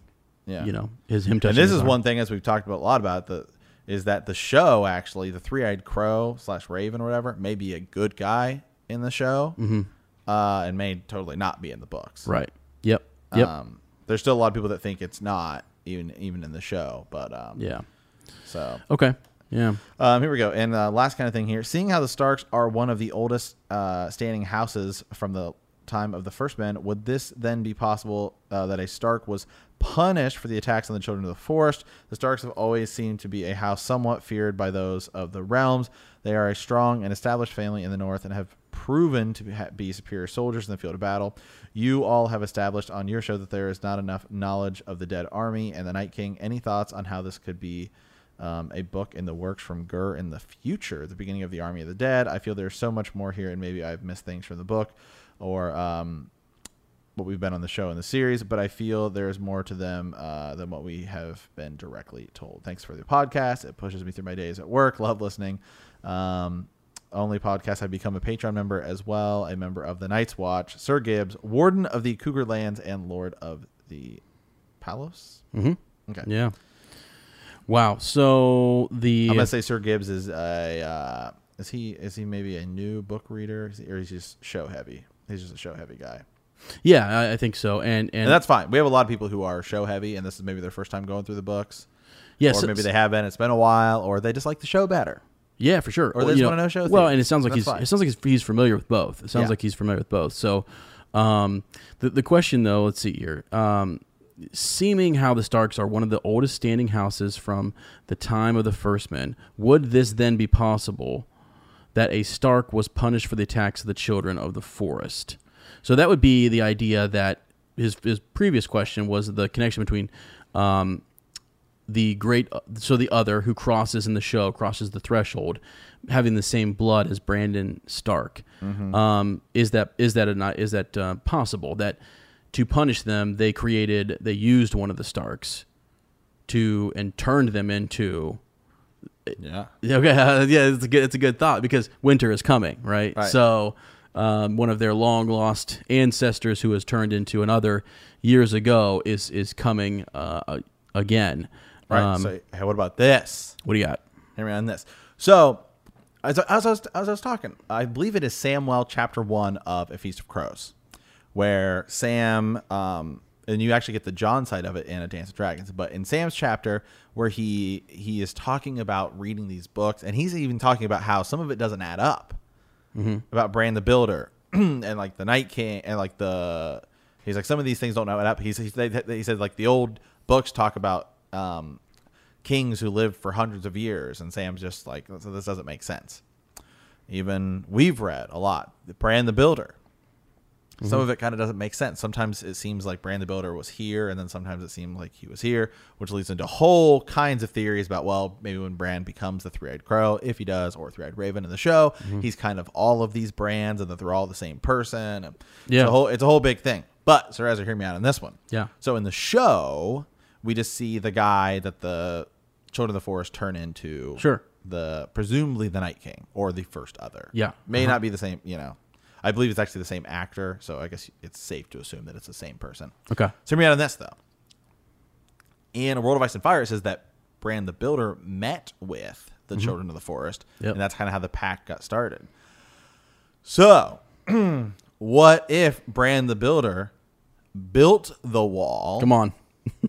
And then had to become like the Night King. Like that it was a part of the whole thing, and that's what ended the war between the children. And it was kind of like well, if you don't, this is what we've created, right? Like it's kind of like yeah, we're gonna have a treaty, but we're gonna build a bigger army just in case you don't. Like this is what will happen. Okay, hear me out. Okay, I like where you're going with this. This is straight speculation, and I love it. So hear me out. What you're saying is that, and based off the show, that let's say that was Bran the Builder, who they're meeting with. We said this in the books. They're meeting with Bran the Builder, and again, you have to understand. I understand that in a World of Ice and Fire, the histories, the Age of Heroes and the Dawn Age get a little muddy into the long night. The whole thing. Those first 3 chapters are real loose. They are, and you can play with the number of years in which these things occurred. Type of thing. But let's say, as you said, Bran the Builder, some version of Bran, finds out that the children are going to keep pushing north, but they have, like as you said, created something. If you guys don't stop, we're going to, we have this in our back pocket. Maybe they make the pact. Maybe he sees something that they, like one of their warrior, another that they've presented forward, and he decides then to build the wall and then sacrifice himself to go be their leader, right? Beyond, to kind of keep them right there at bay, or what have you. Or maybe he, because I could imagine him like building the wall, knowing what's going to happen, knowing what's beyond. There's a reason he built the wall, right? The long night had come, because, now I'm starting to second guess myself here. It's tough because we don't know. Yeah, it's so loosely based, but maybe with the new show that's coming out, which apparently is, by the way, it's kind of spoiler here for Mace or. Now I can't even think of what we call that segment, but the first segment where we talk about show stuff. Yeah. Small council. Small council. Excuse me. Sorry, my mind's down so many rabbit holes right now. Apparently, that new show is going to start filming in October, so maybe we'll have some idea. Maybe we'll. Yeah. He's got me thinking. And Sir Gibbs has got me thinking that perhaps the idea that that a Stark would go as either punishment or would go as like a tribute or sacrifice or whatever to kind of appease things, but then knowing that the wall was there and knowing what protections it had, type of thing. I don't know. Interesting. Okay. Maybe that's why the wall was built to protect the children. Yeah, sure. Perhaps. Yeah. I don't know. Interesting. Sir Gibbs, thank you very much. We appreciate it. We appreciate your patronage. We're sure that this topic will come up quite a bit. Again, for sure. Make sure you hit up Sir Matt on Facebook there. We get you working on some sigils. We had a couple updates for sigils too that are getting done this weekend. We had some people wanting some just some things touched updates, up. And we have some touched new up. sigils. Yeah. We'll get to those though. So Last Raven, right? Yeah. Okay. This is Anna Ellis. Hello, my name is Anna. I'm from Columbus, Ohio, as well. Love the podcast and the rabbit holes. The rabbit holes, guys. Yeah. As Sir Matt just said, my mind during this daggone podcast gets sent down so many rabbit holes that it's hard to think by the end. I take notes on what I want to follow up on after the episode. It's crazy. I'm glad that you guys enjoy them. We're sorry if they get a little wild and crazy. I have a theory. I think that's what people like, actually. It's just wild. You never know where it's going to go, honestly. So I have a theory about the Valonqar prophecy. I don't think any podcast has brought up the idea of the Hound being the little brother who kills Cersei. Wouldn't it be ironic if Cersei spent all this time being protected by the older brother, the Mountain, and is killed by his little brother? Mm-hmm. I'm curious to know what you all think about my theory. Yeah. Wow. What do you think? It's possible. Actually, I was thinking back to the Valonqar prophecy because last week I was plotting through Cersei and Jaime. Yeah. And Cersei keeps talking about the Valonqar prophecy, and she's talking to Grand Maester Pycelle about it, which is funny because this is the point where she's like just so done with Pycelle, and Qyburn shows up, and so she's kind of like leaning more towards Qyburn. He's asking her about prophecies, and he says like, you got to take them as like a grain of salt. Like, don't really take them. But I don't believe so. The Valonqar, right, is translated Valyrian, which means little brother. Mm-hmm. But it doesn't. I don't know if it's like a possessive word, as in like your little brother will be the one who does it. Now, everyone, of course, assumes that, but it could be, I don't know, it could be a lot of things. What if little brother is Jon Snow? What if, because, if, let's say R plus L does equal J, and, okay, well, Jon Snow would be the little brother to Aegon, the Aegon that was killed, by whatever. Mm-hmm.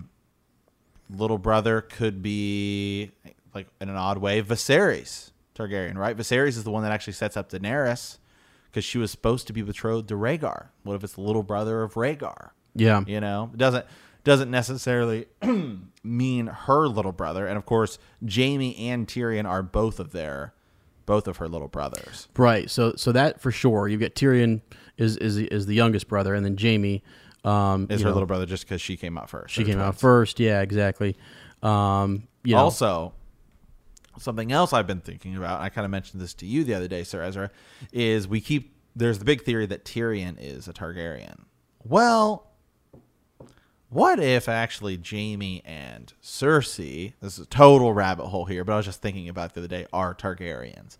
Because we know that the Mad King tried to take liberties on the bedding night, which would actually be much closer to when Jaime and Cersei were born. So it's just theorized with the Tyrion theory that at some point he did actually take liberties with, I get you, his wife. And then, okay, that would be Tyrion, because Tyrion's a little bit younger, right? He's a couple years younger. He's not. Right. So what if he actually did, though, take liberties on the betting night? Well, then that would actually make it possible that Cersei and Jaime are half Targaryen. Now, of course, they don't share any of the traits, and the whole thing is, well, Tyrion is a dwarf and whatever. But if you look at Cersei, isn't Cersei much more comparable to the Mad King than... yeah, she's a Mad Queen, isn't she? I mean, she's turned into it for sure. Yeah.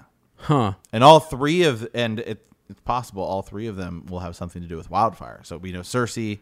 At least in the show, blows up the Sept of Baelor. She knows about the wildfire. She uses the wildfire to burn down most of the Red Keep because she thinks Tyrion, right, is in the walls in the books. In the show, she blows up the Sept of Baelor. Tyrion uses wildfire during the Battle of the Blackwater. So maybe at some point Jaime uses it for something. I don't know. Yeah. Interesting. Just thinking about all of the... They all three could be. They could be, yeah. So, but anyway, so what if Tyrion was actually Tywin's son, and then Jaime and Cersei weren't? Are not, yeah. You know what I mean? And crazy. Also, they're incestual, which is also a Targaryen trait.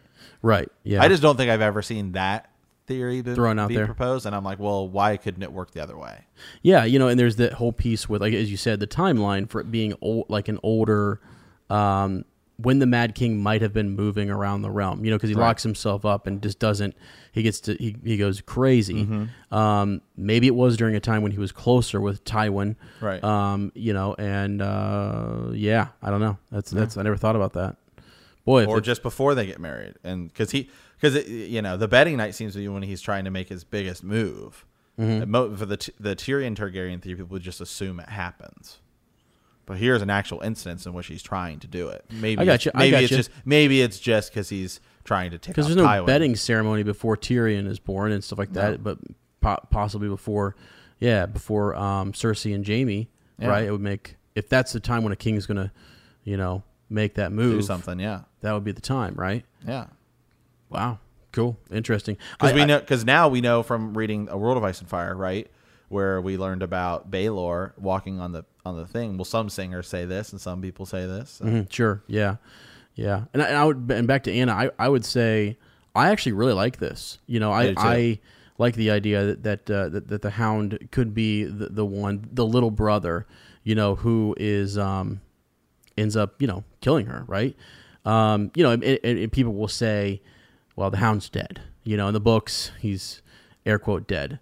It's theorized though that like when Brienne, the Gravedigger, yeah, when they come by, and that makes sense. The Silent Sisters or whoever would be that was there. That I definitely think the Hound is still alive in the book. Yeah, it's like his old when they say, it's like his essence, like who he was before, is dead. Yeah. The man of old is dead, but he's born anew, in this place that he's at. If you just look at the context in which he's talking about the Gravedigger, it seems an awful lot like just how you keep hearing stories that Beric Dondarrion was killed, but he was killed here, and he keeps running around. It's the Gravedigger thing is kind of told in a similar way. Mm-hmm. Yeah. Yep. So you'd have to. Well, the reason I bring that up is you'd have to assume that the Gravedigger is Sandor. Right. For us to even say that he would be the little brother, but I think that's true. I think that actually he is the Gravedigger, and he is the younger brother, like the mountain. The fact that she keeps the mountain around so as much as she does, and things, it's real interesting. I had not thought of that. I have seen people talk about the misinterpretation, of Valonqar, right, and that as Aemon has said before, prince and princess being misinterpreted. They talk about the Tyrashi language and the Valyrian language and Old Valyria. How these different things have been mistranslated. There's people who believe that it could be a female Valonqar, right, in some regard, which is a little bit of a stretch, but there's the evidence for that is just basically that it can be misinterpreted, and things. Which is where people get into the idea that maybe Arya in some way or another could be, could take her down. I don't know. It's a stretch for me. But yeah, Sandor. Valonqar is High Valyrian for little brother. The term is used by Maggie, a Magi, and fortune teller from Lannisport when making a prophecy to Cersei Lannister. It says right here, and when your tears have drowned you, the Valonqar shall wrap his hands around your pale white throat and choke the life from you. Mm-hmm. Yep. So a lot of people think, most common, I think, is that Jaime's going to do it with his like gold hand, right? Yeah. But then, especially because Except for it does say hands, doesn't it? It does. Well, he has two still, so. Does he? Well, if you have the golden one and then see that's counter. People say like Whoa, attention to detail, like and Tyrion does kill Shay by choking her. Yeah. So, goodness. Okay. Anything else on that though? Nope. That's it, and that is also, I believe, our last Raven of the day. So. Wow. Okay, guys. I just gotta say, it's a lot. We're all over the place. You know, I mean, that's talking what Fallout about Friday is. Yeah, we're talking about Dany. We're talking about soccer, Valonqar, soccer. I mean, we're the Night King. It's craziness. So again, one last apology. I just want to get everything right, and I just get so ticked when I like mess something up or don't realize. And the problem is that I read these Ravens, and sometimes we have to kind of figure out what part of the series are you talking about, where are we at, and try to get our minds in the same place as where your Raven came from. So, it takes a little bit, but gosh dang it. Especially ones that are show related, because I've just... I have not gone back and rewatched the show. We're so book heavy now that, the show's there. I mean, that's just, I think, for fun. We kind of make those connections and stuff. But yeah, like... I don't know, man. But I think there's a lot of good connections. Well, yeah, there is. But, like, for example, as I said earlier, I get completely thrown by... Because here's what happened. Like, when I read the series the first time, I was reading... Can I tell my story? Yeah, go ahead. Is that okay, Sir Matt? We got time, man. We're under 2 hours still, so we're good. We always say around 2 hours, we got to start to kind of call it off. But, so when I first started, I'm just going to tell you my story, and then maybe Sir Matt can kind of talk about his. I was reading A Wheel of Time, okay? And I was told that by a friend, I'd heard rumors that this Game of Thrones TV show was coming out. And Game of Thrones was on my list of book series to read because I was at Paragraph Bookstore back in Mount Vernon, and it was recommended to me. And this is no joke. My old middle school teacher ended up working there at Paragraph Bookstore, and she recommended to me several different fantasy series. Robin Hobb was on the list, Robert Jordan, and then George R.R. Martin. Those were the three authors that were given to me, and I was looking at those series. So I narrowed it down between A Wheel of Time and Game of Thrones. And what happened was I started Wheel of Time, and I started it, back in college for the first time, because I remember my buddy Tom and I were talking about it.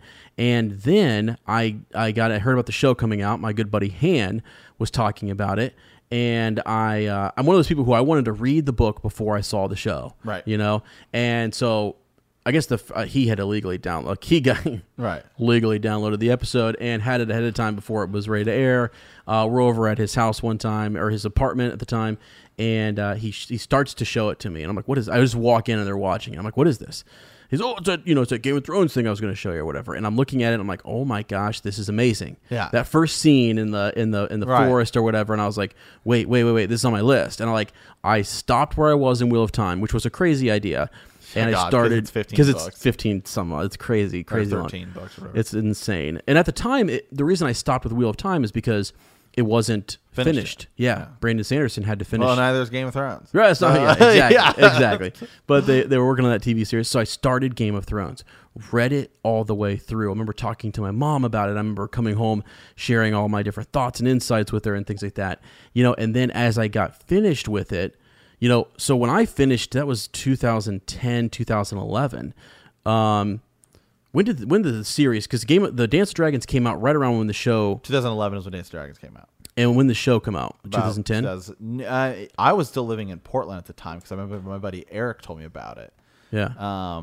And I was like, yeah, okay, cool. And he was like, it's so funny remembering that conversation with him now. Yeah. Around the same time, 2011, because it was right when I was getting ready to move back from Portland. And I remember him explaining this to me, and he was like, he's like, well, there's like all this like political stuff going on, but the main characters, because he definitely had not read the books, he's like, the main characters like, no, winter is coming, you have to be ready for it. And like it was just so interesting. Yeah. Like okay, so here we go. So the book, A Dance of Dragons, came out July 12th, 2011. I just Googled it. If I'm wrong, I'm sorry. And then the show came out April 17th. I'm sorry, wait. Yeah, it came out April 17th, 2011. So April 2011 versus July 2011. Right. So anyways, I was able to kind of read straight through, got to the end of Dance of Dragons, and then with my buddy Tom, I kind of, just kind of flirted around with some of the other books and went back through on a reread, stopped, then would pick back up later and stuff. But the last time I've been in Dance of Dragons was years ago, actually. Yeah. And so the first several books I'm kind of more familiar with. And so it's crazy to have the questions come in and kind of bounce around. And as I said, our Green Dream series on Patreon, the reason I created that is because that is what we want to get to, Dance of Dragons stuff. It's just because that's where the story leaves off for us, and we kind of have moved forward. And I've just been stubborn and not wanting to read Winds of Winter chapters just because I'm kind of like, I just want to wait for the book next year. Yeah, next year, you know. But I feel like at this point I have to. And things, but the show saturates us, though. We let those kind of mix in there and stuff, and gosh dang it, the last I when I see in the show Barristan Selmy dies, and then I think in my head, oh yeah, he's about to die, or he's facing down this real heavy task there. It's not the same, and actually when you go back and look at it. So my apologies. That's my story. It's cool to hear. Like you said, people were trying to get everybody into the series, right? And me just being a book guy, I was like, I'm reading this whole damn thing before I even start. And I remember because I was like telling like my buddy Tom and I would like talk. Sir Thomas the Round, who we will have on eventually. We're talking about the series and just comparing it to the show as it would come out and things. Just it's been crazy. It's been a crazy adventure here. Yeah. And George R.R. Martin's world. Any other thoughts, Sir Matt? No. Think we're good? Do you want me to share mine? Or? Yeah, why don't you share yours? I mean, it's cool if you No, I thought that was yours. I thought that was all you had. Yeah. No, that's not all I had. Yeah. Somebody told me about it, and I heard it was good, and then I was like, it's all right, not for me. And what do you got? I never ever got into it.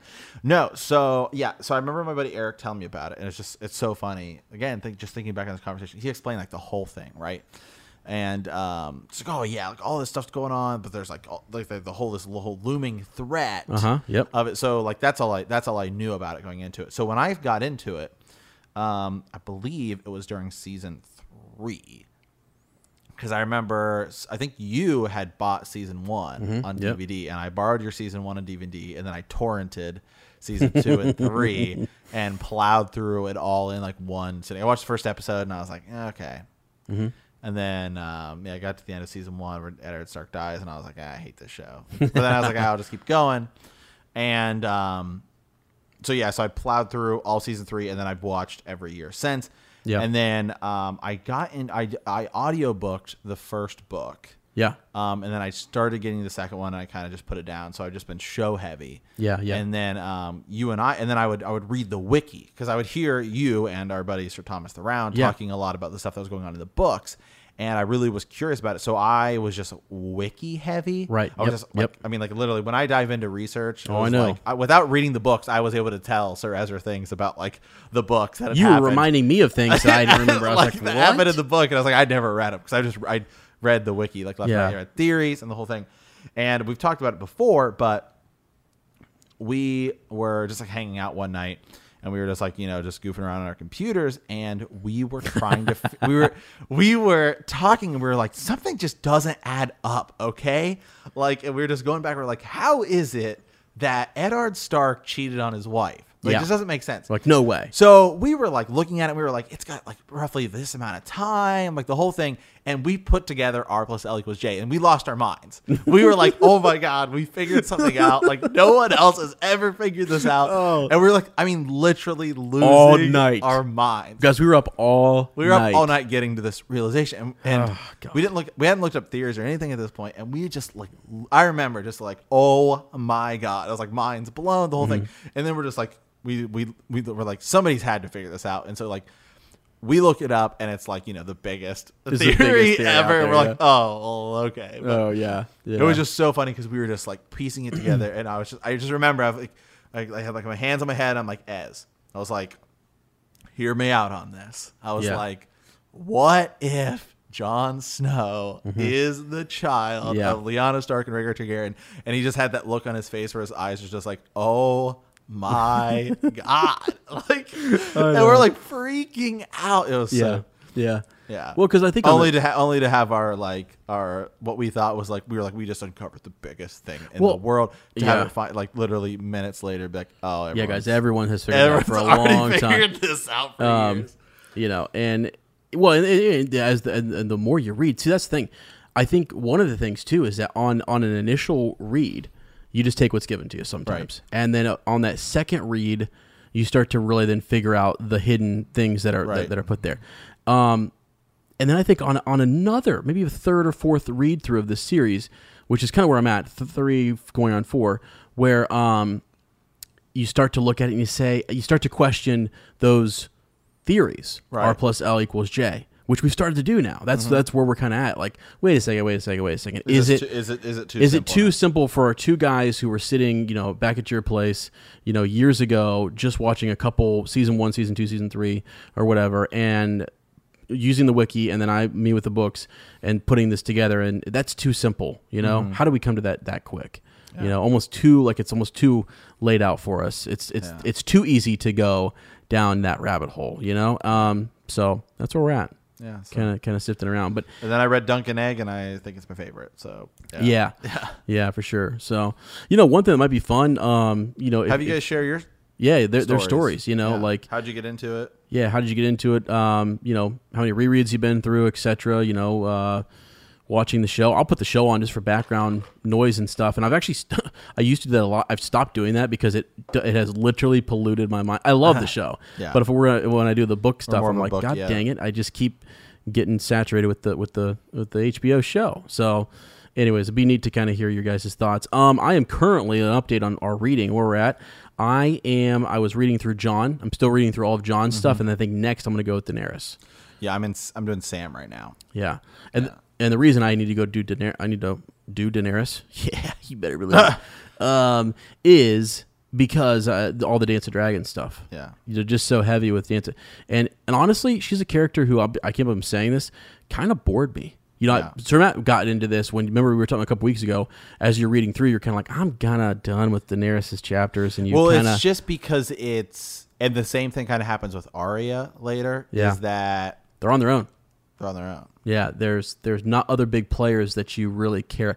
Do I care about Hizdar, what's his face, and the Sons of the Harpy and stuff like that? Now, what I do care about is I like the Tattered Prince. I like the other sellsword companies. Those are cool. They've got stories and their connections and things like that. But I just don't really care about Essos as much, and so you start to kind of lose interest in all of that. So even in the show, you see that because it's just like you have all this stuff going on, and then Daenerys is way over here by herself, doing all this stuff, and you're like, what's going on? Yeah, I know. So, anyways, guys, send us your stories though. I mean, send it in a Raven. Just say, if you just put Game of Thrones story or Song of Ice and Fire story, whatever you want to put that as the title, and we'll know those are stories. Maybe we can share one story at the end of Follow Up Friday, just kind of, or at the end of the main show. Maybe we can use that as a Raven. Yeah, that would be kind of cool. Yeah, actually, that'd probably be a better place to do it. Main show, sharing stories there, because the Ravens can't take us into theories and stuff like that. But just telling your story would be kind of fun at the end of the reread, I think. So. All right, guys, send us those thoughts. Send us those Ravens at btkcast at gmail.com. Hit us up about trivia. Let us know what you think about it. And please accept my apologies for any mishaps or missteps today.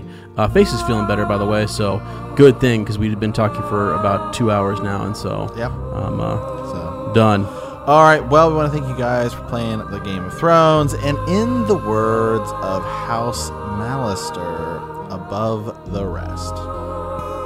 Which is where I want to be. Yeah. Above the rest.